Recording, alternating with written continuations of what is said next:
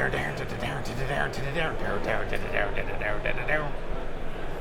kind of the intro. Hello again, and welcome to another episode of The Goat Farm. So today we're actually live right now at Chef Comp 2015. 2015, game on. Unfortunately, Ross is not able to be with me, but you've heard we've got a very special guest host, Jason Walker from Target. Am I the first guest host? You are the first guest host. Oh, that's fantastic. Yeah, so thank you very much, Jason, for stepping in. Absolutely, I'm pleased to be here. Jason Walker at Target, one of the engineers in our ops area working on infrastructure as code stuff. So you gave a talk today. I did. Why don't you talk a little bit about what your talk was about? Absolutely. So a big thing that in the context at enterprise scale, when we talk about infrastructure as code, we talk about continuous integration, continuous delivery. There are some things that, from a regulatory perspective, we really need to make sure we focus in on. And one of those areas is around just ITSM governance as a whole. And so the talk that I had today was really around some key takeaways about new ways to think about doing some of those ITSM things that we have to do. So if we think about like Sarbanes-Oxley and Section 404 that says, like, thou shalt have the right controls in place. Right. We have to be able to show that we do things like have separation of duty, that we know what, when, and where, and why something was changed. But it doesn't necessarily have to be in that same order of operations. Right. That we sort of traditionally take from like a Taylor perspective or a COVID model and say, right, this team says you must trigger this response with a change task or a change request, and then that spawns into a bunch of change tasks, and it turns into just really this muda. Yeah. And so this really, process mess. Exactly. Yeah. It makes it to where it becomes very difficult, very cumbersome, and people start to work around it as opposed to trying to make it better. And it's saying, DevOps is really a thing in the enterprise. There are some key things like empathy, collaboration, experiential learning. How can we start to apply them? Because those are actually some of the key tenets around the outcomes of ITSM. Right. Not the definition of ITSM. Yeah.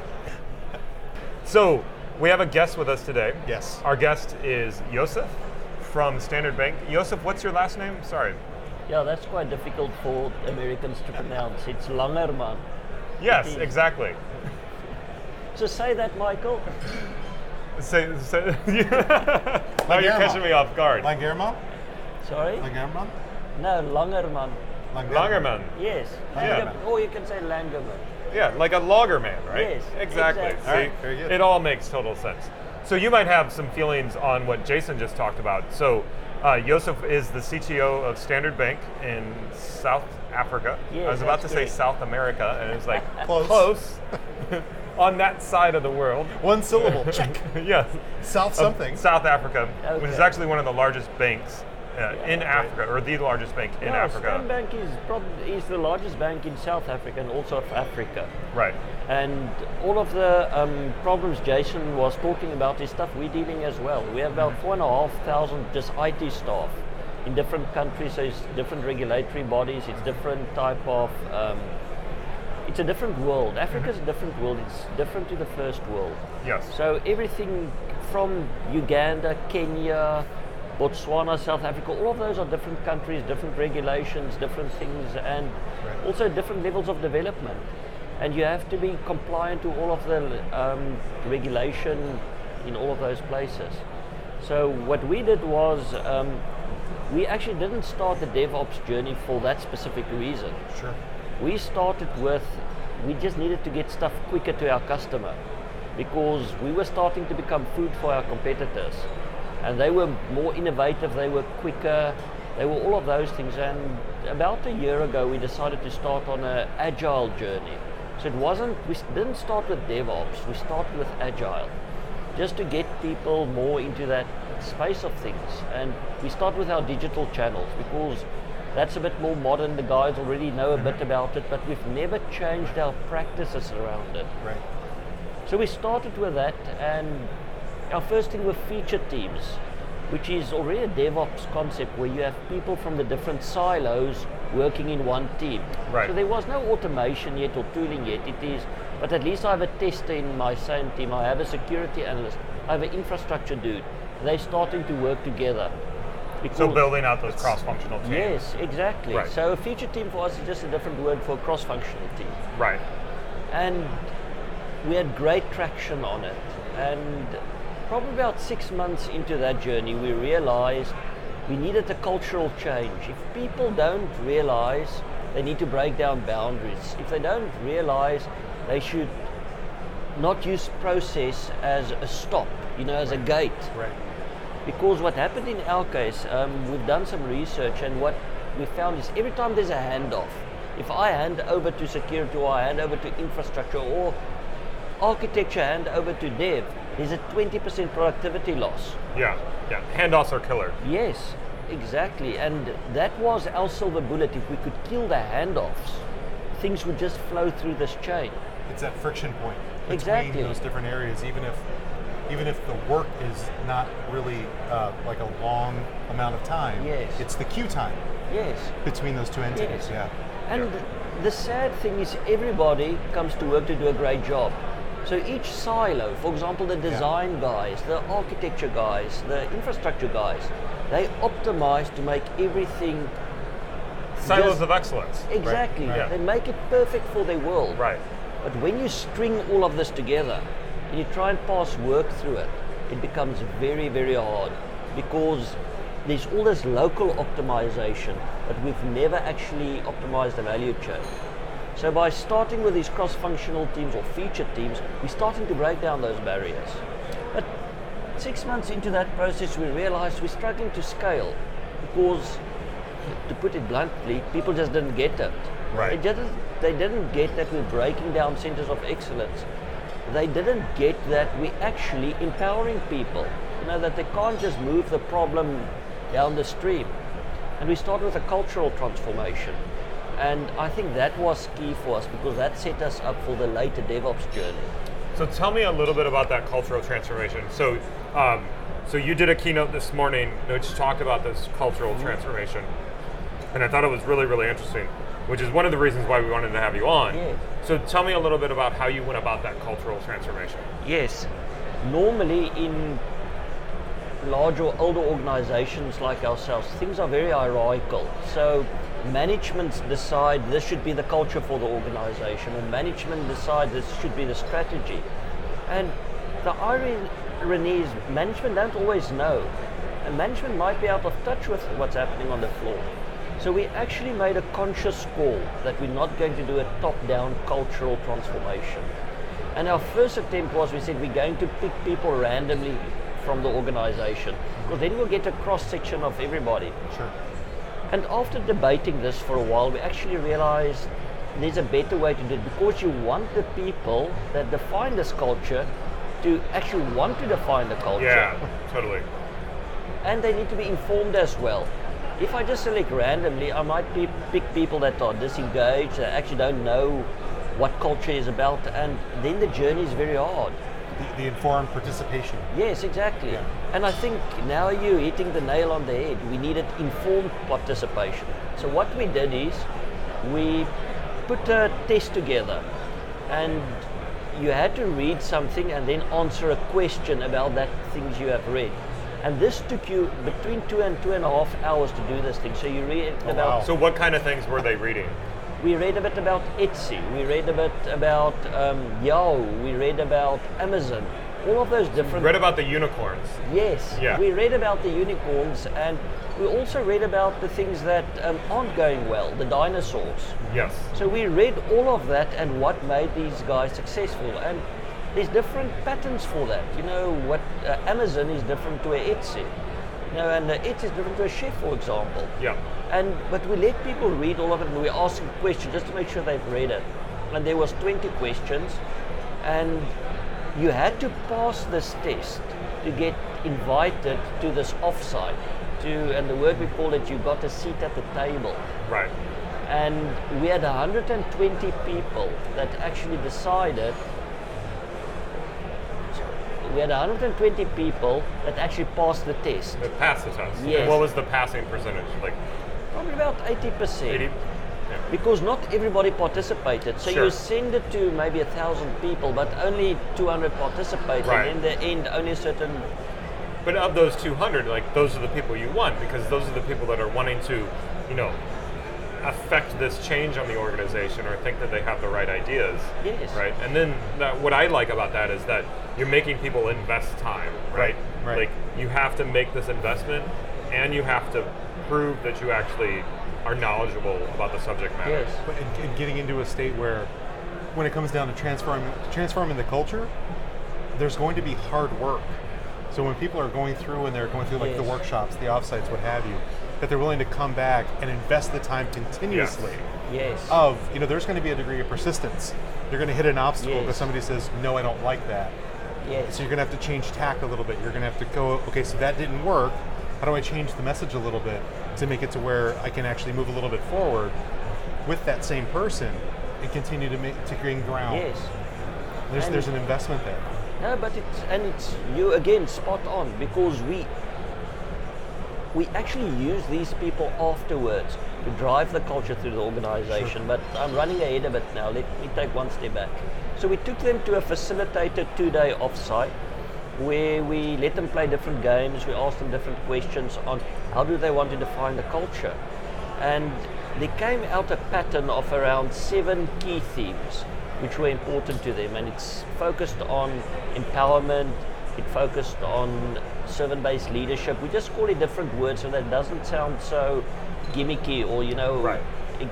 And we went through all of that and we came up with these 7 things, and like I said, it ranged from personal mastery, it was quality, simplicity, those type of things.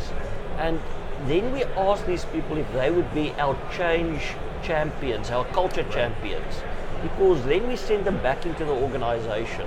And then we had a very thought out marketing campaign or a comms campaign. We're starting to communicate this to the organization through town halls and all of that. And these culture champions, because as you said, they're the guys that put in the back. They actually want to finish this journey. Right. And they're helping us to promote this through the organization. And when we started with that, it started to lay a good groundwork for further agile and then subsequent DevOps transformation. So around that idea of when you go back into the organization, right? And one thing that you pointed out in your keynote was it wasn't the VPs, and there might be some VPs in there and mixed in, and managers and other things. But when somebody goes back into an organization and now they're this culture champion, what did you do to like specifically empower these people? Because like, how do I, affect this culture change when I don't have permission to, or authority, like influence without authority? So they were given permission, obviously, but like, how did you make them the authority to where actually people would want to listen to them? We didn't. We actually did nothing. We actually left them. And then the guys that came to us and said, I want my team to go agile, or I want my team to go DevOps, we started listening to those people and we started to give them resources. And that is how we took it forward, because you have all of these guys, they're doing some culture work in their areas, but for those guys that push hard, for those guys who want to make a difference, those are the guys you want to reward. Right. And what came out of all of this there were a couple of teams that wanted to go down the route, and that's the only time we actually said no to 1 or 2 teams. Because you have sometimes political problems, we are IT, the business might not be ready for this. Because when you do cross-functional teams, you want your business to be involved as well. Well, that's an element of the cross-functional team, is the business owner of that. So a lot of that work had to be done, and some of the areas were just not ready yet for that. But when the culture champion came and said, I want my area to go and do that, and it was not ready yet, we would have a conversation with them and say, just wait 6 months, so that we could do some of that upfront work. Because we're not a software company, we are a bank, which meant there's business side, there's IT, and there's a customer at the end. And pulling all of this together takes logistics, and it takes political will as well. And we had to create all of that. So it's almost you did small incremental releases of culture, so the areas that actually wanted the culture change to take place. Yes. Yeah. And not that there was necessarily a reward factor, but when teams are coming through with what sounded like a solid plan of we're going to direct this way, and start to make use of Agile, Yes. DevOps, and Yes. Lean, what have you. That it was, okay, you may have an additional resource Yes. to help you, because that's been a big constraint in that Yes. enterprise context is, and I think it was Nathan Harvey at today's, at the kickoff, and he was like, he started out at doing sysadmin and would have loved to have automated, but he was just too damn busy. Yes. And so it's like, Yes. and so if there's a team that comes through and says, no, if you give us a resource, we're going to dedicate, and whether it's 20% across that cross-functional Yes. team, what have you, here's that new structure, here's the new Yes. delivery that we're going to provide, Yes. small incremental changes that actually Yes. minimum viable product our Yes. way to getting customers what they want, so Yes. honestly we make more money. Yes. I mean, if we're for profit, Yes. it's to make money, and we do that through really good customer service, not belaboring the whole notion of let's actually charge more or what have you. No, it sounds like there's, again, not to say like a reward factor, but a notion here of if teams are coming through Yes. and those champions are coming through going, I've got people ready, I may need one person, two people, some other resource. It sounds like you were empowering that Yes. and enabling Yes. and responding Yes. in really an appropriate way.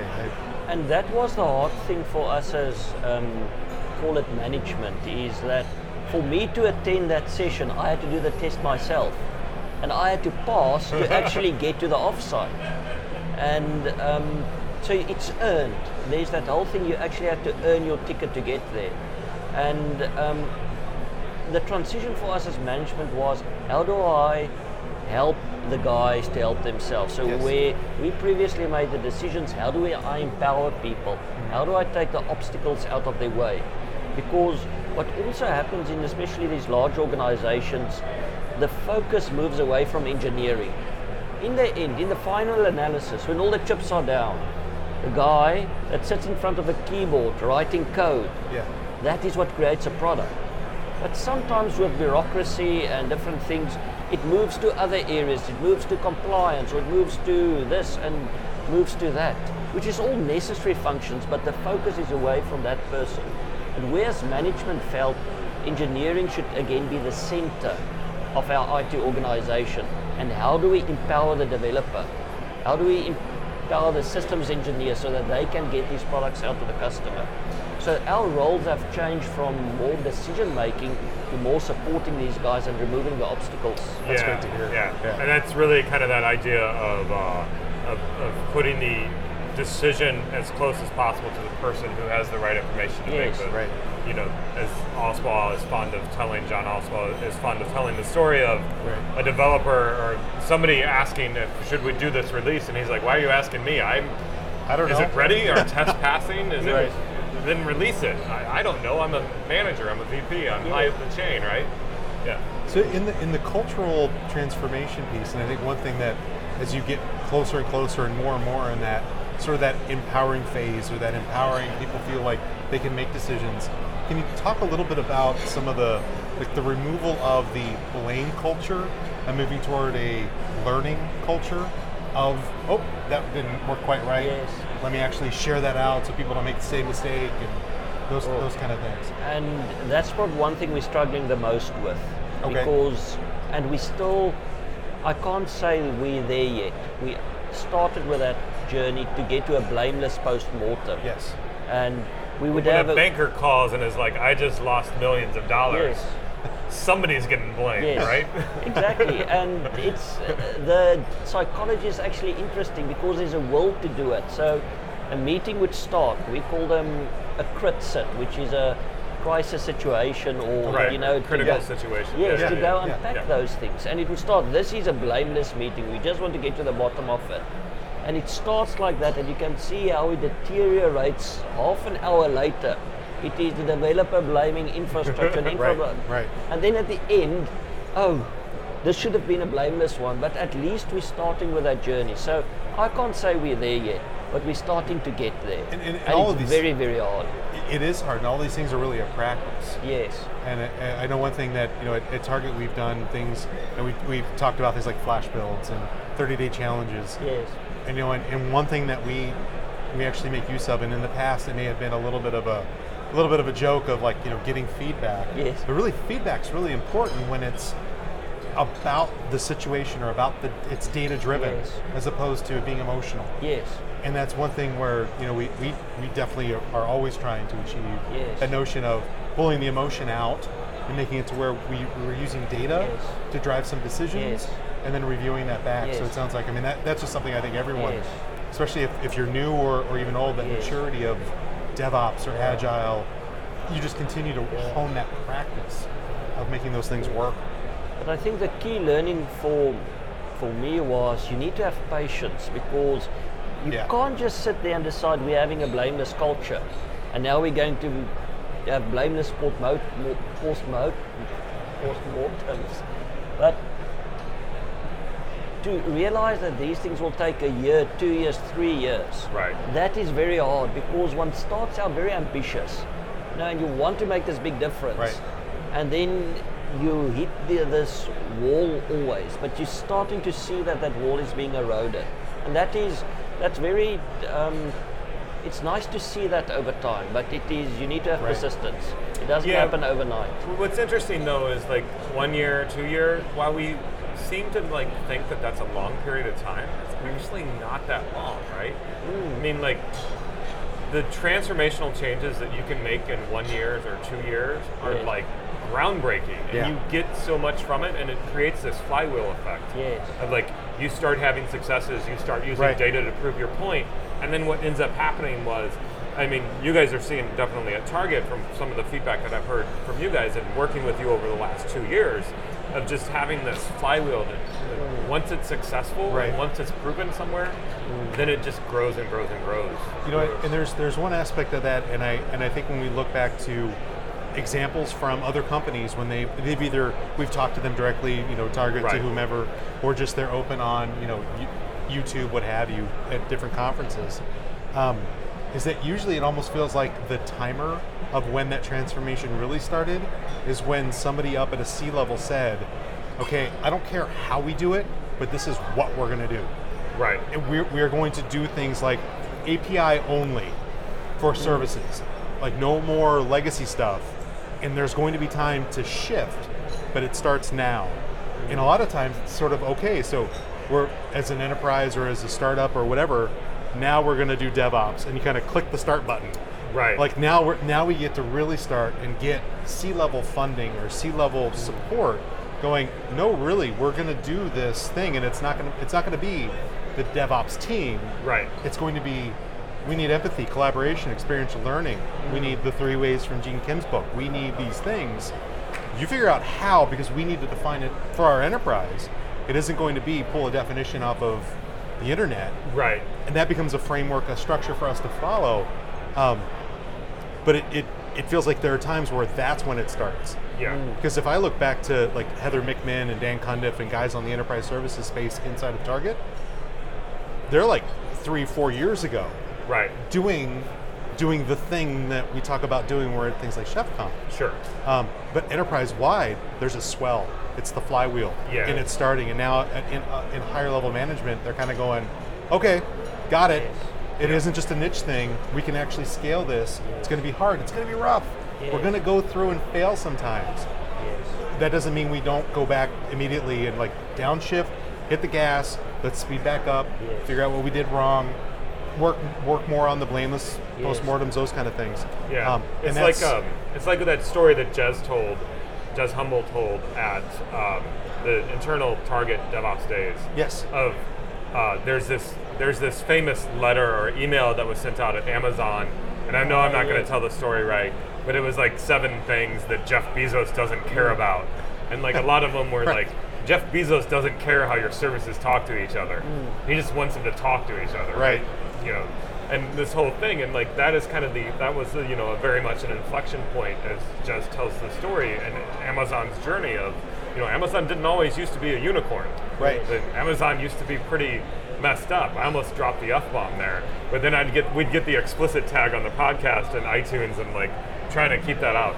But that's good to know. Bezos doesn't care, right? Your business owner doesn't care. They just want it done somehow, right? Yes. Yeah. And that's part of the empowerment culture, right? Is commander's intent.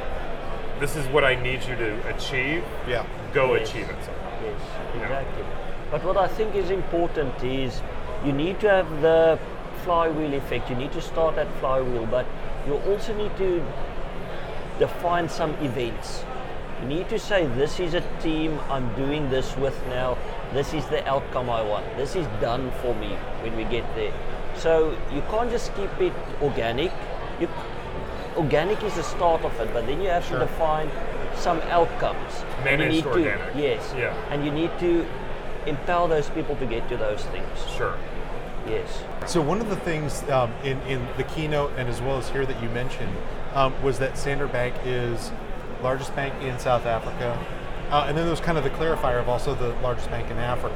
When I hear that, and I think about different enterprises that have scale, proximity, distance is sometimes a problem when it comes down to empowerment. Yeah. What does that start to look like from a Standard Bank perspective? Do you have people that are in remote offices, for example? Yes. And you kind of have to say, to a degree, like, here's the edict, but you figure out, like, based on these sort of controls with empowerment, what it looks like. So Rachel Chalmers today, she had a talk about mainstream DevOps, or DevOps going mainstream. And I think you were in there, and one of the points she made was about GE, was like, they trained up 800 people in how to, their DevOps way and their DevOps Kung Fu. And like what ended up happening was like, now they got to scale it out to 14,000. Right, right. Other engineers, right? So like from that perspective of scale, like what are you looking at from a scaling perspective? How are you doing it, or how are you planning to do it? Okay, there's two angles to this question. There's first the geography angle, which is the Africa question. And we are reasonably lucky that most of the applications and processing is centralized in South Africa. Okay. So that the engineers that are in country, like at Tanzania or Kenya, are mostly infrastructure support or local system support. But if we take our big products like core banking, those type of things, they, in general, there's lots of exceptions, but they are provided from a central core, which is in South Africa. So that whole journey, the geography thing, is not that big a deal currently for us. Okay. It would probably become as we start rolling it out, but currently it's not a big thing. Then the other question was, how do you roll this out from your core team, from your pilot team? And I don't have the answer yet, because we've just done one line of business yet, which is the digital space. But our plan forward, and again, we will learn from our mistakes here, but our plan is now to select a total different line of business and take maybe one or two of the ninjas, as we call them, the DevOps ninjas, and put them into those teams. But not to move the whole team, because then you start breaking. So we want to start with what we've done with our digital team. We had some training days, we had some tool training days, we had culture training days. Start with a new line of business and empower those guys to take their journey in their own hand. What you don't want too many subcultures as well.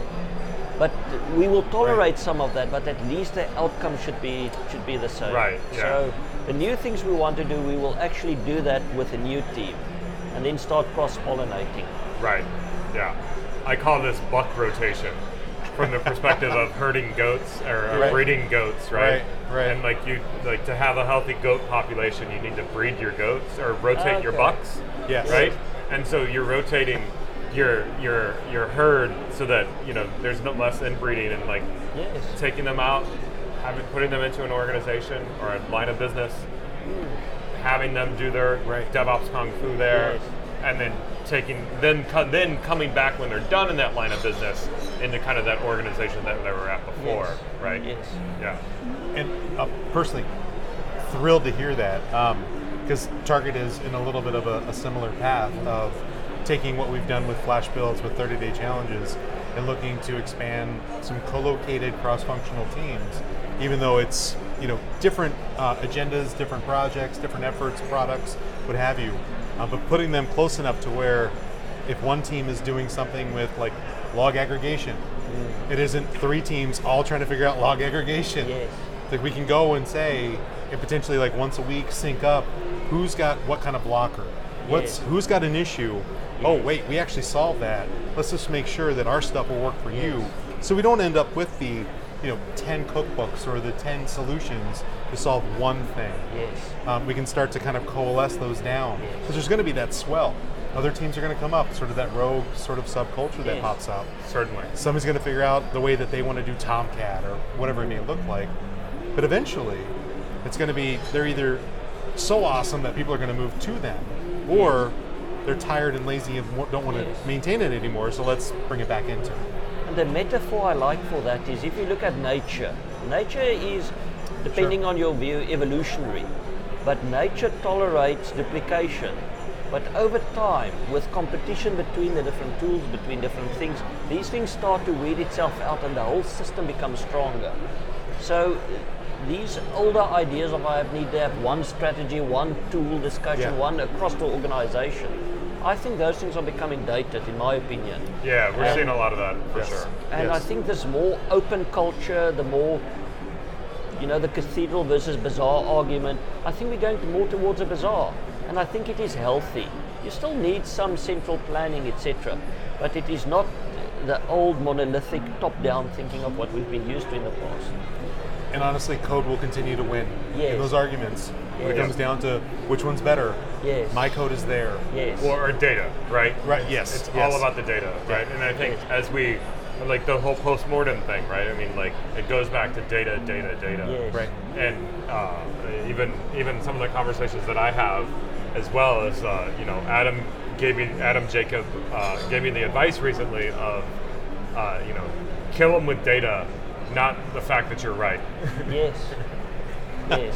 because the data actually There's a- proves that you're right. Well, there's a nuance. Yeah, Yeah, there's a there's nuance. a wonderful Yeah, nuance for there. sure, for sure. Yes. Well, maybe as you continue your journey and start to solve some of those challenges, we can have you back on and Yes. figure out how you actually did solve those challenges, Yes. because I'm sure many of the listeners would be interested in doing or hearing those stories. I think you're right. So, what do you guys have planned for the rest of ChefConf?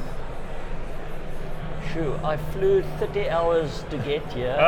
My biggest concern comes is I need to leave tomorrow. So for another 30 hours back. So I just want to do some of the morning sessions and then unfortunately I'm back on a plane. Awesome. For myself, lots of things. I've been kind of following the compliance and security path. Sure. People that track here at Target. The security and compliance track at ChefConf. So tomorrow there's actually a pretty full agenda as far as different things to go and check out. Looking forward to it. Awesome. Yeah, the security things are getting extremely interesting, and especially as you start to look at security being part of the process, and we kind of open with this whole idea of like when things are part of the process, people are much more willing to do it, Yes. right? And being able to bake in all of the tests that make sure that you're compliant is really, really important, and I think we're seeing that more in DevOps. And Yes. like, there's a little bit of talk of like creating this DevOps type branch of DevOps, but quite honestly, it's just the work that we've been doing, Yeah. right? And security is another test that you need to run Absolutely. of your test suite. It's not right? another branch. It's Yeah. another member on It's the just team. a way that you work, Yes. right? Yeah, for sure. Yeah. Well, I want to thank you for coming on, Jason. Thank you very much for stepping in and Absolutely. being our co-host. Yeah. No. And thank Yeah. you, Joseph. Yeah. No, it this was an absolute pleasure. Yeah, It was it's an great. absolute pleasure. So great stories. If you want to learn more, we'll post all of the links of the topics that we talked about on our blog. We've gotten some feedback of that we need to be a little bit more public about posting the things that we talk about. So we'll work on that. Sorry Excellent. about that. Okay. And of course, goatcan.do or goatcan.com is our blog. You can also catch us on Twitter now as well at goatcan, At as you GoCan. would think. Yes.